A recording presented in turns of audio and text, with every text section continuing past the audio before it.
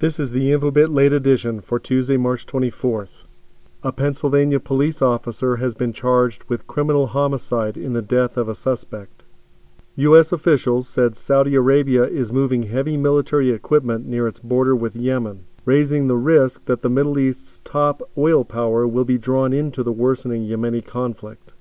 Senator Ted Cruz, recently declared Republican presidential candidate, said that he will be getting insurance through an Obamacare exchange as the law requires, since his wife is quitting her job. Numerous telecommunication companies have filed lawsuits in response to the FCC's net neutrality ruling.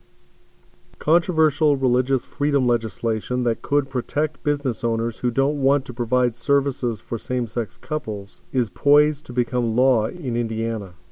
Amazon is not pleased with the pace by which the FAA is addressing the commercial use of drones, and it let the public know in a congressional hearing today. A debate over safe spaces, whether they are infantilizing and whether they represent a threat to free speech, is heating up and was kicked off by a Times column by Judith Shulevitz. A plane has crashed in the French Alps. Facts from many sources can be found in Infobitt.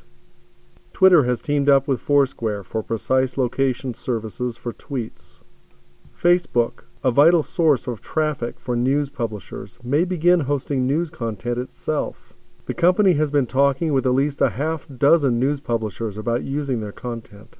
Here ends the Infobitt late edition for Tuesday, March 24th. Front page news, ranked and summarized by you and me. We are a community that scours the web for front-page news, ranks facts in order of importance, and competes to see who can write the best summaries.